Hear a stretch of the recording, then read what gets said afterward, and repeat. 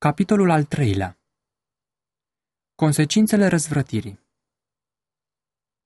În mijlocul grădinii, lângă pomul vieții, se afla pomul cunoștinței binelui și răului.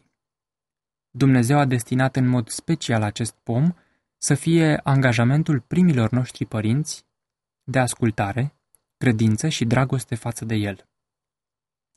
Domnul le-a poruncit să nu mănânce din el și nici să nu-l atingă ca să nu moară. Le-a spus că pot mânca după plăcere din toți pomii din grădină, cu excepția unuia din care, dacă vor mânca, vor muri negreșit. Când Adam și Eva au fost așezați în frumoasa grădină, aveau tot ce-și puteau dori pentru fericirea lor. Dar, înainte de a le oferi siguranță veșnică, Dumnezeu, în orânduirea lui atotînțeleaptă, a ales să le testeze loialitatea. Ei aveau să se bucure de favoarea lui și să converseze cu el. Totuși, el nu a așezat răul în locuri inaccesibile pentru ei. Lui Satana i s-a permis să ispitească. Dacă suportau încercarea, aveau să se bucure veșnic de favoarea lui Dumnezeu și a îngerilor cerești. Satana a rămas uimit de noua lui condiție. Fericirea l-a părăsit. Se uita la îngerii care odată erau atât de fericiți cu el, dar care au fost alungați din cer împreună cu el. Înainte de căderea lor, nicio umbră de nemulțumire nu le păta fericirea. Acum totul părea schimbat.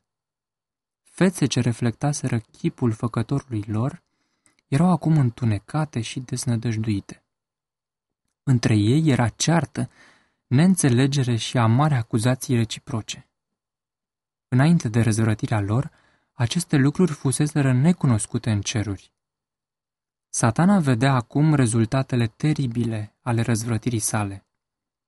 S-a înfiorat și s-a temut să privească viitorul și să se gândească la sfârșitul acestor lucruri.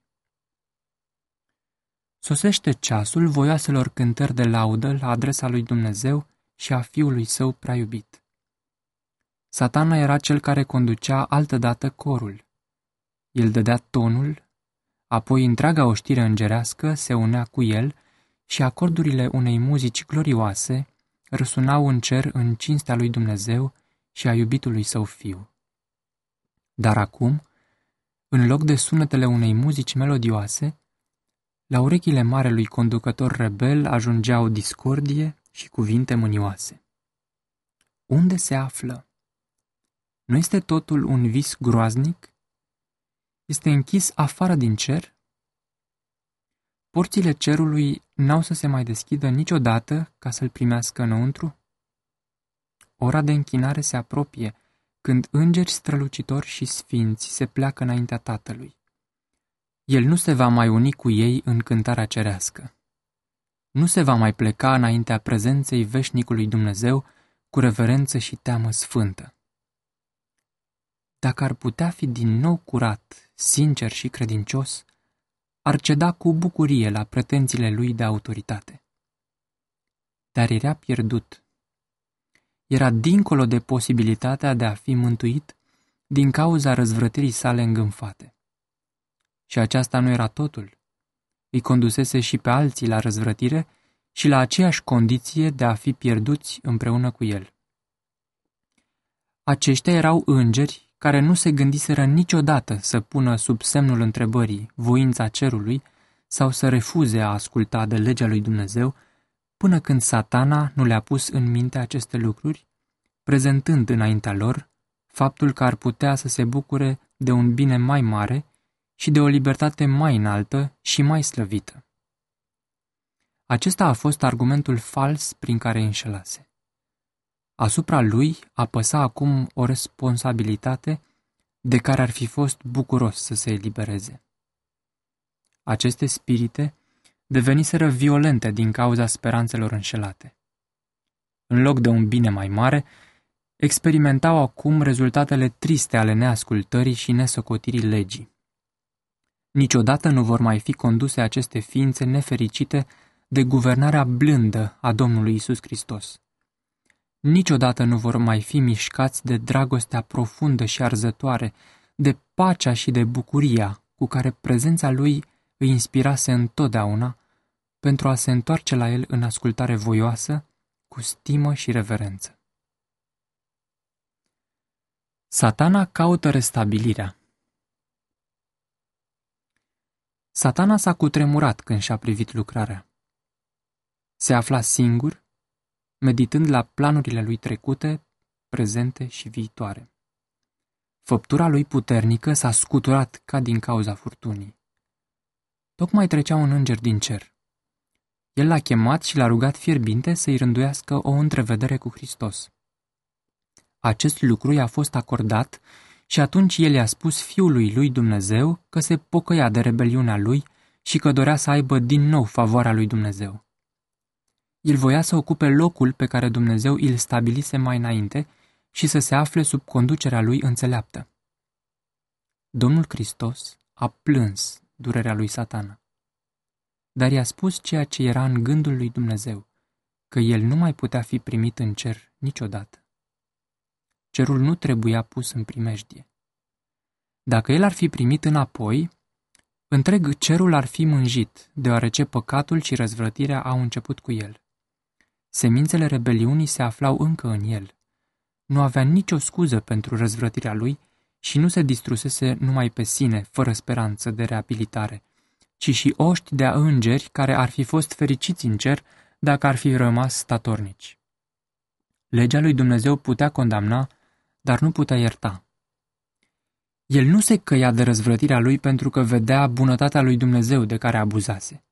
Nu era posibil ca dragostea lui față de Dumnezeu să fi crescut atât de mult de la căderea lui, încât să-l conducă la o supunere de bunăvoie și la ascultare voioasă de legea sa pe care o disprețuise.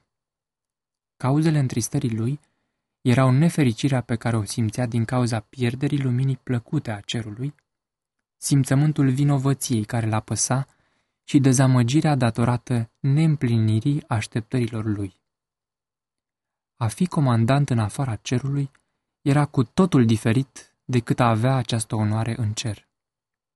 Pierderea tuturor privilegiilor cerului părea prea greu de suportat. El dorea să le recâștige. Această mare schimbare de poziție nu-i crescuse dragostea față de Dumnezeu, nici față de legea lui înțeleaptă și dreaptă.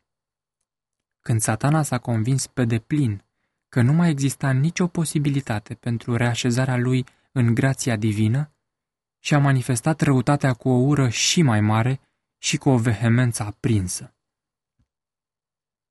Dumnezeu știa că o răzvrătire așa de hotărâtă nu va rămâne inactivă. Satana avea să inventeze mijloace pentru a-i necăji pe îngerii cerești și a arăta dispreț față de autoritatea sa. Pentru că nu putea obține acces pe porțile cerului, avea să stea chiar la intrare, să-i tachineze pe îngeri și să caute ceartă cu ei când intrau și ieșeau. Avea să caute să distrugă fericirea lui Adam și a Evei. Se va strădui să-i incite la revoltă, știind că aceasta ar produce durere în cer. Complotul împotriva familiei omenești. Îngerii care îl urmaseră pe Satana îl căutau, iar el s-a ridicat și, luându-și o privire sfidătoare, i-a informat cu privire la planurile lui de a-l smulge pe nobilul Adam și pe tovarășa lui Eva din mâna lui Dumnezeu. Dacă i-ar putea ademeni cumva la neascultare, Dumnezeu ar asigura vreun mijloc prin care ei să poată fi iertați, iar atunci ar fi drept ca și Satana și îngerii lui să aibă parte de harul lui Dumnezeu. Dacă acest lucru nu se va realiza, ei s-ar putea uni cu Adam și Eva, deoarece, odată ce aceștia ar călca legea lui Dumnezeu, ar fi obiectele mâniei lui Dumnezeu, ca și ei. Nelegiuirea i-ar plasa și pe Adam și Eva într-o stare de rebeliune, iar Satana și îngerii lui s-ar putea uni cu ei, ar putea lua în stăpânire grădina Edenului și ar păstra-o ca pe căminul lor. Ei credeau că dacă ar putea obține acces la pomul vieții din mijlocul grădinii, tăria lor ar fi egală cu cea a îngerilor sfinți și nici chiar Dumnezeu nu i-ar putea alunga. Satana s-a consultat cu îngerii lui răi. Nu toți s-au unit deodată pentru a se angaja în această lucrare riscantă și teribilă. El le-a spus că nu-i va încredința niciunuia dintre ei săvârșirea acestei lucrări, deoarece credea că numai el are suficientă înțelepciune ca să ducă la îndeplinire o inițiativă așa de importantă. Dorea ca ei să se gândească la acest lucru, în timp ce el avea să se retragă, să-și completeze planurile. Satana a încercat să-i facă să creadă că aceasta era singura și ultima lor speranță. Dacă eșuau aici, toate planurile lor de a recâștiga și stăpâni cerul sau o parte din creațiunea lui Dumnezeu erau fără speranță. Satana s-a dus să-și definitiveze planurile ca să producă în modul cel mai sigur căderea lui Adam și a Evei. Se temea că scopurile i-ar putea fi zădărnicite, chiar dacă ar avea succes în a-i conduce pe Adam și Eva la neascultare de porunca lui Dumnezeu, pentru a deveni astfel călcători ai legii sale, iar el n-ar câștiga niciun bine pentru sine, cazul lui nu s-ar îmbunătăți cu nimic. Vina i-ar fi încă și mai mare. Satana se cutremura la gândul de a cufunda perechea sfântă și fericită în nenorocirea și remușcarea pe care el însuși le îndura. Părea într-o stare de șovăială. Ba era hotărât și ferm, ba ezita și oscila. Îngerii lui își căutau conducătorul ca să-i spună hotărârea lor. Ei voiau să se unească cu Satana în planurile lui, să poarte cu el responsabilitatea și să fie părtași la consecințe. Satana și-a alungat simțămintele de disperare și slăbiciune și, fiind conducătorul lor, s-a întărit ca să înfrunte situația și să facă tot ce îi stătea în putere ca să sfideze autoritatea lui Dumnezeu și a Fiului Său. Le-a făcut cunoscut planurile lui. Dacă ar veni cu îndrăzneală la Adam și Eva și s-ar plânge de Fiul iubit al lui Dumnezeu, ei nu l-ar asculta nicio clipă, ci ar fi pregătiți pentru un asemenea atac. Dacă ar încerca să-i intimideze cu puterea lui, fiind până nu de mult un înger cu înaltă autoritate, n-ar realiza nimic. El a decis că viclenia și înșelăciunea ar reuși ceea ce n-ar putea să facă tăria și forța. Adam și Eva avertizați. Dumnezeu a adunat oștirea îngerească pentru a lua măsuri de prevenire a răului amenințător. În sfatul cerului s-a hotărât ca îngerii să viziteze Edenul și să-l avertizeze pe Adam că se afla în primejdie din partea vrăjmașului. 2 îngeri s-au grăbit să-i viziteze pe primii noștri părinți. Perechea sfântă i-a primit cu bucurie și inocență, exprimându-și mulțumirile pline de recunoștință față de Creatorul lor pentru felul în care îi înconjurase cu așa abundență a darurilor sale. Totul era frumos și atractiv ca să-i bucure și toate lucrurile păreau în mod înțelept adaptate la nevoile lor. Mai presus de toate celelalte binecuvântări însă, ei prețuiau tovărășia Fiului lui Dumnezeu și a îngerilor cerești, pentru că le puteau povesti la fiecare vizită noile lor descoperiri despre frumusețile naturii din plăcutul lor cămin, Edenul, și aveau multe întrebări cu privire la lucrurile pe care nu le puteau înțelege limpede. Cu bunăvoință și dragoste, îngerii le-au dat informațiile pe care le doreau. Le-au mai relatat și istoria tristă a răzvrătirii și căderii lui Satana. Atunci, ei le-au dat informații clare cu privire la faptul că pomul cunoștinței a fost pus în grădină pentru a fi o garanție a ascultării și dragostei lor față de Dumnezeu, că starea înaltă și fericită a îngerilor sfinți avea să fie păstrată cu condiția ascultării, că și ei se aflau în aceeași situație. Puteau să asculte de legea lui Dumnezeu și să fie nespus de fericiți, sau să o calce și să-și piardă starea înaltă și să fie cufundați într-o disperare fără margini. Ei au spus lui Adam și Evei că Dumnezeu nu-i constrânge să asculte, că El nu le-a luat puterea de a merge contrar voinței Lui, că ei erau ființe morale, libere să asculte sau să nu asculte. Nu era decât o singură interdicție pe care Dumnezeu văzuse potrivit să o așeze asupra lor. Dacă vor călca voia lui Dumnezeu, vor muri negreșit. Îngerii le-au povestit lui Adam și Evei cum cel mai înălțat înger, următorul în rang după Domnul Hristos, a refuzat să asculte de legea lui Dumnezeu pe care El o stabilise ca să guverneze ființele cerești, cum răzvrătirea lui provocase război în cer. cum răzvrătiții au fost îndepărtați și fiecare înger care se unise cu el, în a se îndoi de autoritatea Marelui Jehova, a fost alungat din cer, și cum acest vrășmaș căzut era acum împotrivitorul a tot ceea ce privea interesele lui Dumnezeu și ale Fiului Său iubit. Ei le-au spus că Satana și-a propus să le facă rău și că era necesar ca ei să fie în gardă, căci puteau veni în contact cu inamicul căzut. Acesta însă nu le putea face rău cât timp ei ascultau de porunca lui Dumnezeu, căci, dacă ar fi fost necesar, toți îngerii din cer le-ar fi venit în ajutor ca să nu-i vatăme dușmanul în vreun fel. Dacă nu ascultau însă de porunca lui Dumnezeu, atunci Satana ar avea putere să-i necăjească, să-i încurce și să-i tulbure. Dacă rămâneau statornici împotriva primelor aluzii ale lui Satana, erau în tot atâta siguranță ca și îngerii cerești.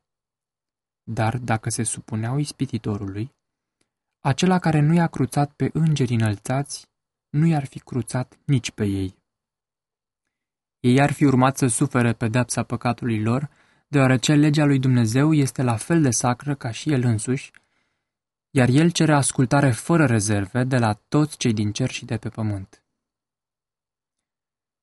Îngerii au avertizat-o pe Eva să nu se despartă de Adam în activitatea ei, deoarece ar putea fi adusă în contact cu acest vrăjmaș căzut. Despărțiți ar fi fost într-o primejdie mai mare decât împreună. Îngerii i-au sfătuit să urmeze îndeaproape instrucțiunile pe care li le dăduse Dumnezeu în legătură cu pomul cunoștinței, deoarece în ascultare desăvârșită se aflau în siguranță și atunci dușmanul nu avea putere să-i înșele. Dumnezeu nu i-a permis lui Satana să îi urmărească mereu cu ispite. El putea avea acces la ei numai prin pomul cunoștinței binelui și răului. Adam și Eva i-au asigurat pe îngeri că nu vor călca niciodată porunca expresă a lui Dumnezeu, pentru că plăcerea lor cea mai mare era împlinirea voii lui. Îngerii s-au unit cu Adam și Eva în acordurile sfinte ale unei muzici armonioase, iar pe măsură ce cântecele lor răsunau din Edenul fericit, Satana auzea sunetul melodiilor de adorație pline de bucurie pentru Tatăl și Fiul. Invidia, ura și dușmânia lui creșteau pe măsură ce asculta și el și-a exprimat față de urmașii lui dorința puternică de a-i incita pe Adam și Eva la neascultare și a aduce îndată mânia lui Dumnezeu asupra lor, schimbându-le cântecele de laudă în ură și blesteme la adresa făcătorului lor.